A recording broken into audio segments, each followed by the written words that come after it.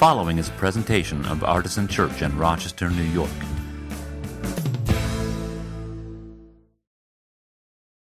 So today's sermon is entitled Breaking Bread at Home, which hits home for us because we have been taking virtual communion all along during the time that we've been doing these remote services.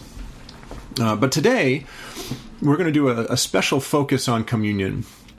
And so if you don't already have something nearby to take communion with, so bread and wine or the closest thing that you have to that, I do encourage you to go and get some in the next few minutes so that you can have it at hand when the time comes for us to take communion together.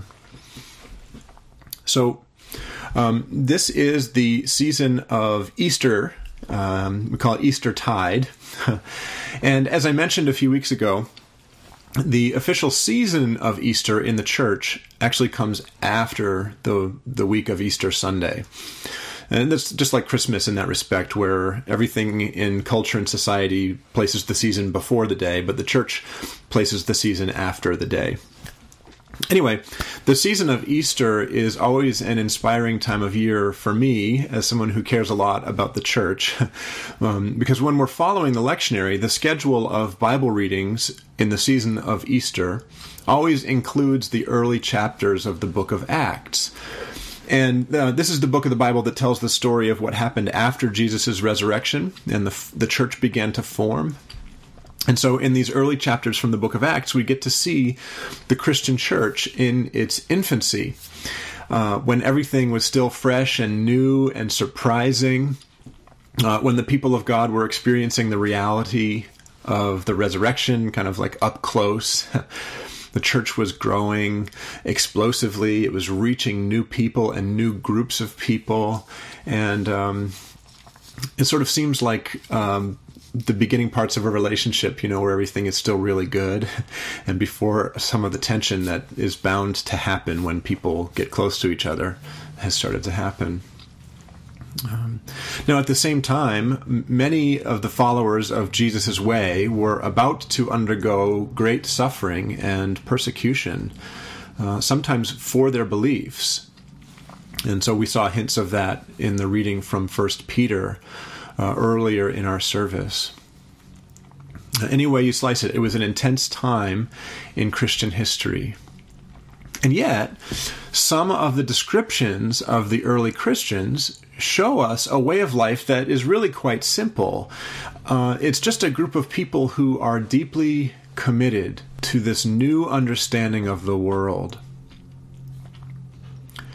And it is my belief and my great hope that the Holy Spirit doesn't just do fresh and new and surprising things at the very beginning of the story, but that the Holy Spirit is still willing to and interested in wanting to do things in our story today that are fresh and new and surprising.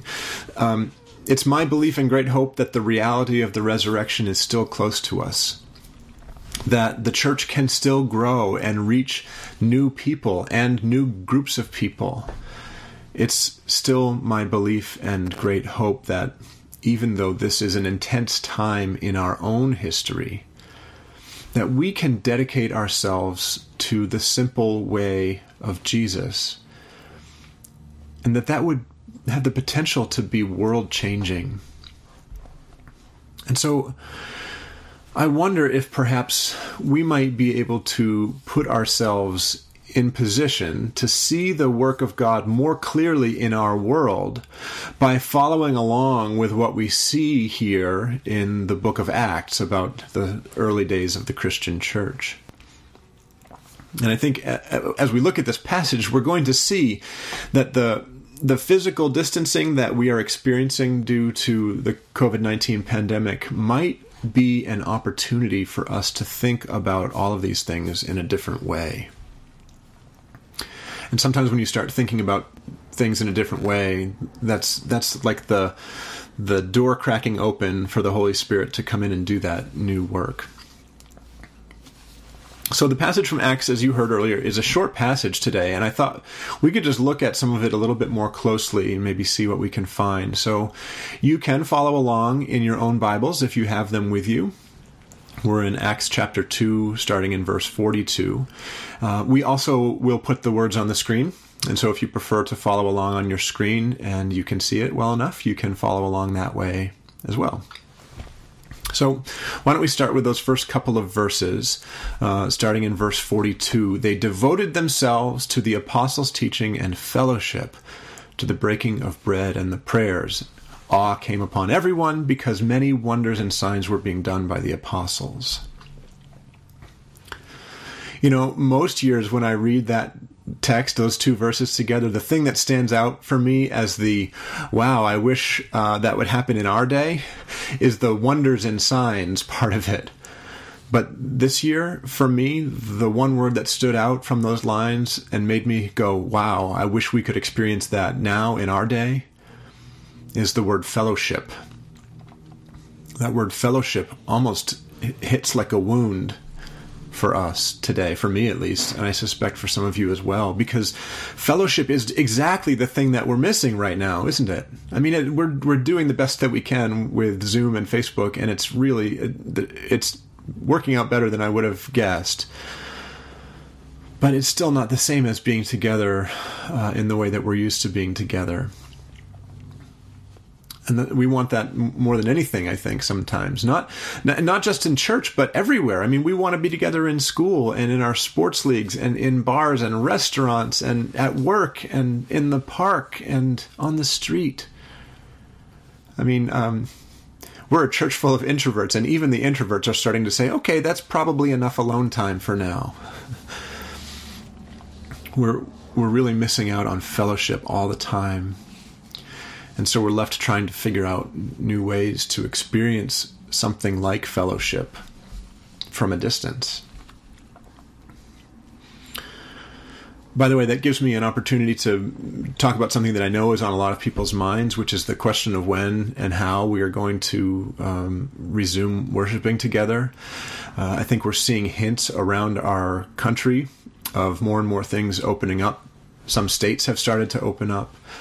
Even in our own state, which has been hit hard by this virus, some restrictions on businesses, I think, are going to be starting to lift before too long. And so the question is on everybody's mind, what does that mean for church services? What does it mean for Artisan? So the leadership team discussed this idea together last week, and the short answer is we still don't know. The plan is the same as it's been all along, which is to do our best to follow guidance from medical officials, the people who truly know what they're doing nationally and especially here in our county. And that's not just because it's the right and safe thing to do. It's also because we believe that part of Artisan's job as a church right now is to model good citizenship and to model loving our neighbors. And right now, that means not rushing to return to holding public events before we're told that it's safe to do so. And so we want to be leaders in that way in our community, if you will. Believe me, there is no one who doesn't want to be together again soon, and I'm probably close to the top of that list. So we will keep you posted, and we are watching the situation closely, and I hope that it will be before too much longer, but we just don't know. So, okay, let's move on in our passage. We're going to look now at verses 44 and 45. All who believed were together and had all things in common. They would sell their possessions and goods and distribute the proceeds to all, as any had need. Now, this verse often ends up at the center of some religious debates about what would be the most Christian way to structure our politics and our government. You'll be delighted to know that I'm not going there today. I will say instead that this picture of the church, I think, irrespective of how things are structured, governmentally, it ought to inspire all of us to be extremely generous in how we care for each other and how we reach out to anybody who is in need. And I'm really pleased that our church has been trying to do more of that during this time. And you know by now, if you've been visiting with us or worshiping with us or following our social media and online presence, that our community care ministry has been up and running since the first week of this social distancing and quarantining situation that we've been in. And it's perhaps a small way, but I think it's a significant way for us to live this out. And so people who have needs have gone to that website, that page on our website, to submit their requests for needs. And people who have the means to meet the needs of others have used that same page to indicate that they're able and willing to do so. And those needs get matched up with the people who can meet them. And it's not on the scale that we're seeing in Acts chapter 2, where everybody had everything in common. But I think it's a small picture of that, and it is a really meaningful way that we are being the church. We're living out the calling that was placed on us and the model that was offered to us by the early Christians, and by the way that the Holy Spirit worked in their world. And so I'm really proud of all of the people at Artisan who've put that together and who have been participating in making it happen. And this is one of those situations where, this kind of thing happens all the time, where we get a picture of something good and right and beautiful in Scripture, but it's a very high bar, right? Selling all of our possessions and distributing to everybody, that's a very high bar. And I think that we sometimes believe the lie that if you're not going to do all of that, that you shouldn't bother doing any of it. And that lie makes its way into almost every area of life for Christian people. And I urge you not to believe that lie. I urge you instead to say, what if I was able to do one small thing in that category that looks so big in Scripture? I really think that would be the key to unlocking so much of the work that God wants to do in the world through us, if we were just willing to do this small piece. Okay, but let's look at the final two verses of today's reading, because this is where I really want to settle in for our communion service today. So Acts 2, 46 and 47. Day by day, as they spent much time together in the temple, they broke bread at home and ate their food with glad and generous hearts, praising God and having the goodwill of all the people. And day by day, the Lord added to their number those who were being saved. So, once again, this verse has an ouch in it, doesn't it? They spent much time together in the temple. We wish we could spend more time together in our church building, in the structure where we worship usually. But it also has this really wonderful little bit of reassurance, of comfort for us now. Because it says they broke bread at home. I took so much encouragement from that when I read it. So, I don't know if this comes across, I hope that it does, but I don't know if it always does when we're worshiping together in our normal way at the Artisan building. But our worship liturgy, in other words, the way that we structure the various things that happen when we worship together, it has always been designed so that celebrating communion is the pinnacle moment of the service. I think this is actually one of the things that I hope anyway, that gives our church, Artisan Church, its unique identity.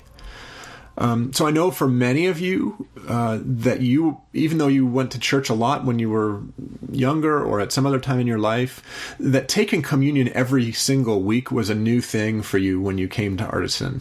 Unless you came from a Roman Catholic tradition or similar, where it was normal for you and the other stuff that we did was new for you. So that combination of things that we do is, I think, what I find special about Artisan anyway. Suffice it to say, it's somewhat unusual for a church in our tradition to celebrate communion every single week. But we have always regarded that as the central moment of Christian worship. It's not just one of the things we do, it's the central thing that we do.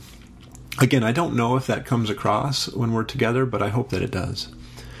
The mystery of it, the sacredness of it, and most importantly, probably, the communal nature of it. And so missing out on Holy Communion is in some ways the hardest part of being forced away from each other by this disease. Because the reality is that it's our presence together that gives this sacrament its meaning and power. So the reason that some churches are choosing not to celebrate communion virtually, it's not that there's some magical thing that only the pastor can do that gives communion its power. It's because in those churches, their view is that the bread and the wine can only be properly consecrated. They can only be made holy in the presence of the gathered fellowship. Right? So for the same reason, that's why nobody really recommends communion as part of your daily private devotion, right? Now, so Artisan obviously hasn't taken the view that communion can't be done virtually. As I said earlier, we've done this every week since we've been worshiping remotely. But I will say that the meaning behind the argument against it, it does ring true for me, because it really is the presence of the entire community together that gives this sacrament its meaning and its power. And I think that's why the phrase, or the verse that says, "They broke bread at home," sunk in so deeply for me this week.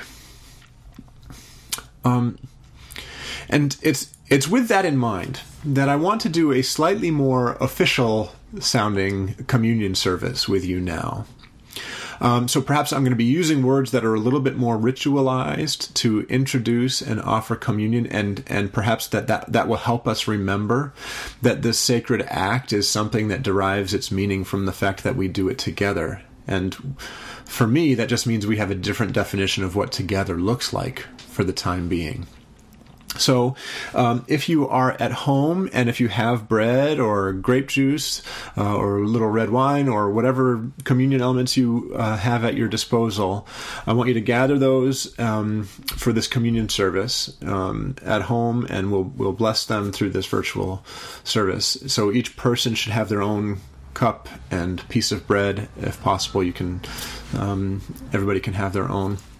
So we're going to do this a little differently today, and for that reason, we won't be able to do the thing that we have usually done during communion, which is to take our videos on, or turn our videos on for the moment that we take the communion.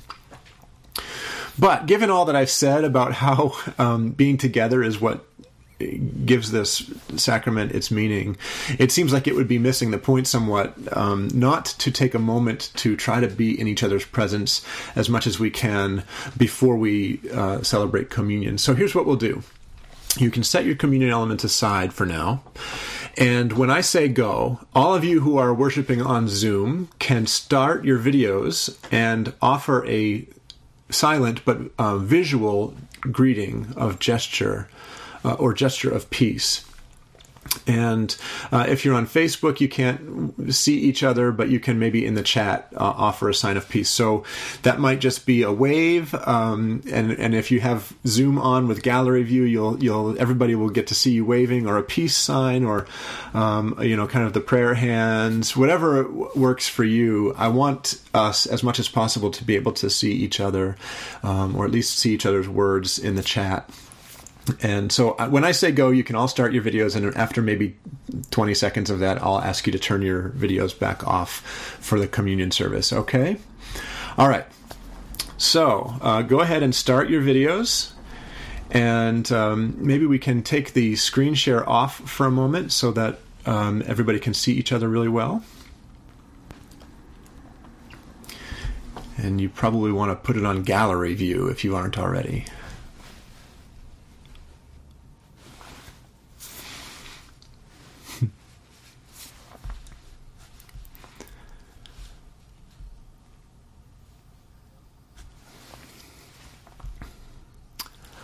All right.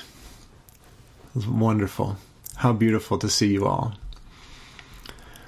All right. You can go ahead and stop your videos again. Oops, I stopped mine. I guess I shouldn't stop mine. All right. So, do you have your communion elements ready to go? I have mine here with me. Presumably they are on a table or something like that. This is the table, wherever and whatever table you have. This is the table not of the church, but of the Lord. It is to be made ready for those who love him and who want to love him more.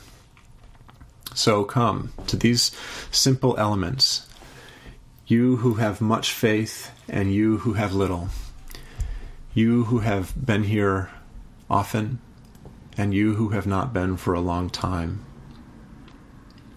you who have tried to follow and you who have failed. Come not because it is I who invite you, it is our Lord. It is his will that those who want him should meet him in these elements, no matter where they are laid out. This is the Lord's table. Your table is the Lord's table. And our Savior invites those who trust him to share the feast which he has prepared. So come to this sacred table, your sacred table, not because you must, but because you may. Come to testify, not that you are righteous, but that you sincerely love our Lord Jesus Christ, and that you desire to be one of his true disciples. Come not because you are strong, but because you are weak. Not because you have any claim on the grace of God, but because in our frailty and sin, we stand in constant need of his mercy and help. Come, not to express an opinion, but to seek his presence and power. So I'm going to invite all of you at home to hold your bread and your cup, whatever you're going to eat and drink. Hold it in your hands, or maybe you can hold your hands over the elements if that's a more comfortable posture for you, as I pray to consecrate these elements, all of them, wherever you are. Gracious God, each time we approach the table, we are reminded that you are the giver of great gifts, and that life loses its wonder and purpose without your gifts. May we receive this bread as a gift for the redemption of our lives. And may we receive this cup as a gift for freedom from our fears. And may we receive your grace as a gift of light from our world's darkness. We give you thanks for these holy gifts and for the gift of this sacred meal. Bless and be known to us again through it. Amen. So I invite you to take the bread in your hands. 1 Corinthians 10:17 says, "Because there is one bread, we who are many are one body, for we all partake of the one bread." And you can break that bread and partake. I invite you to lift your cup. This cup is the new covenant in the blood of Christ. Drink of it in remembrance of him.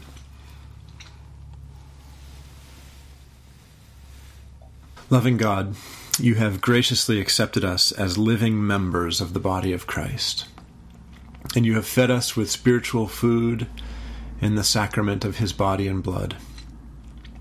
Give us now your peace, and grant all of us your healing strength and sustaining power through Jesus Christ our Lord. Amen.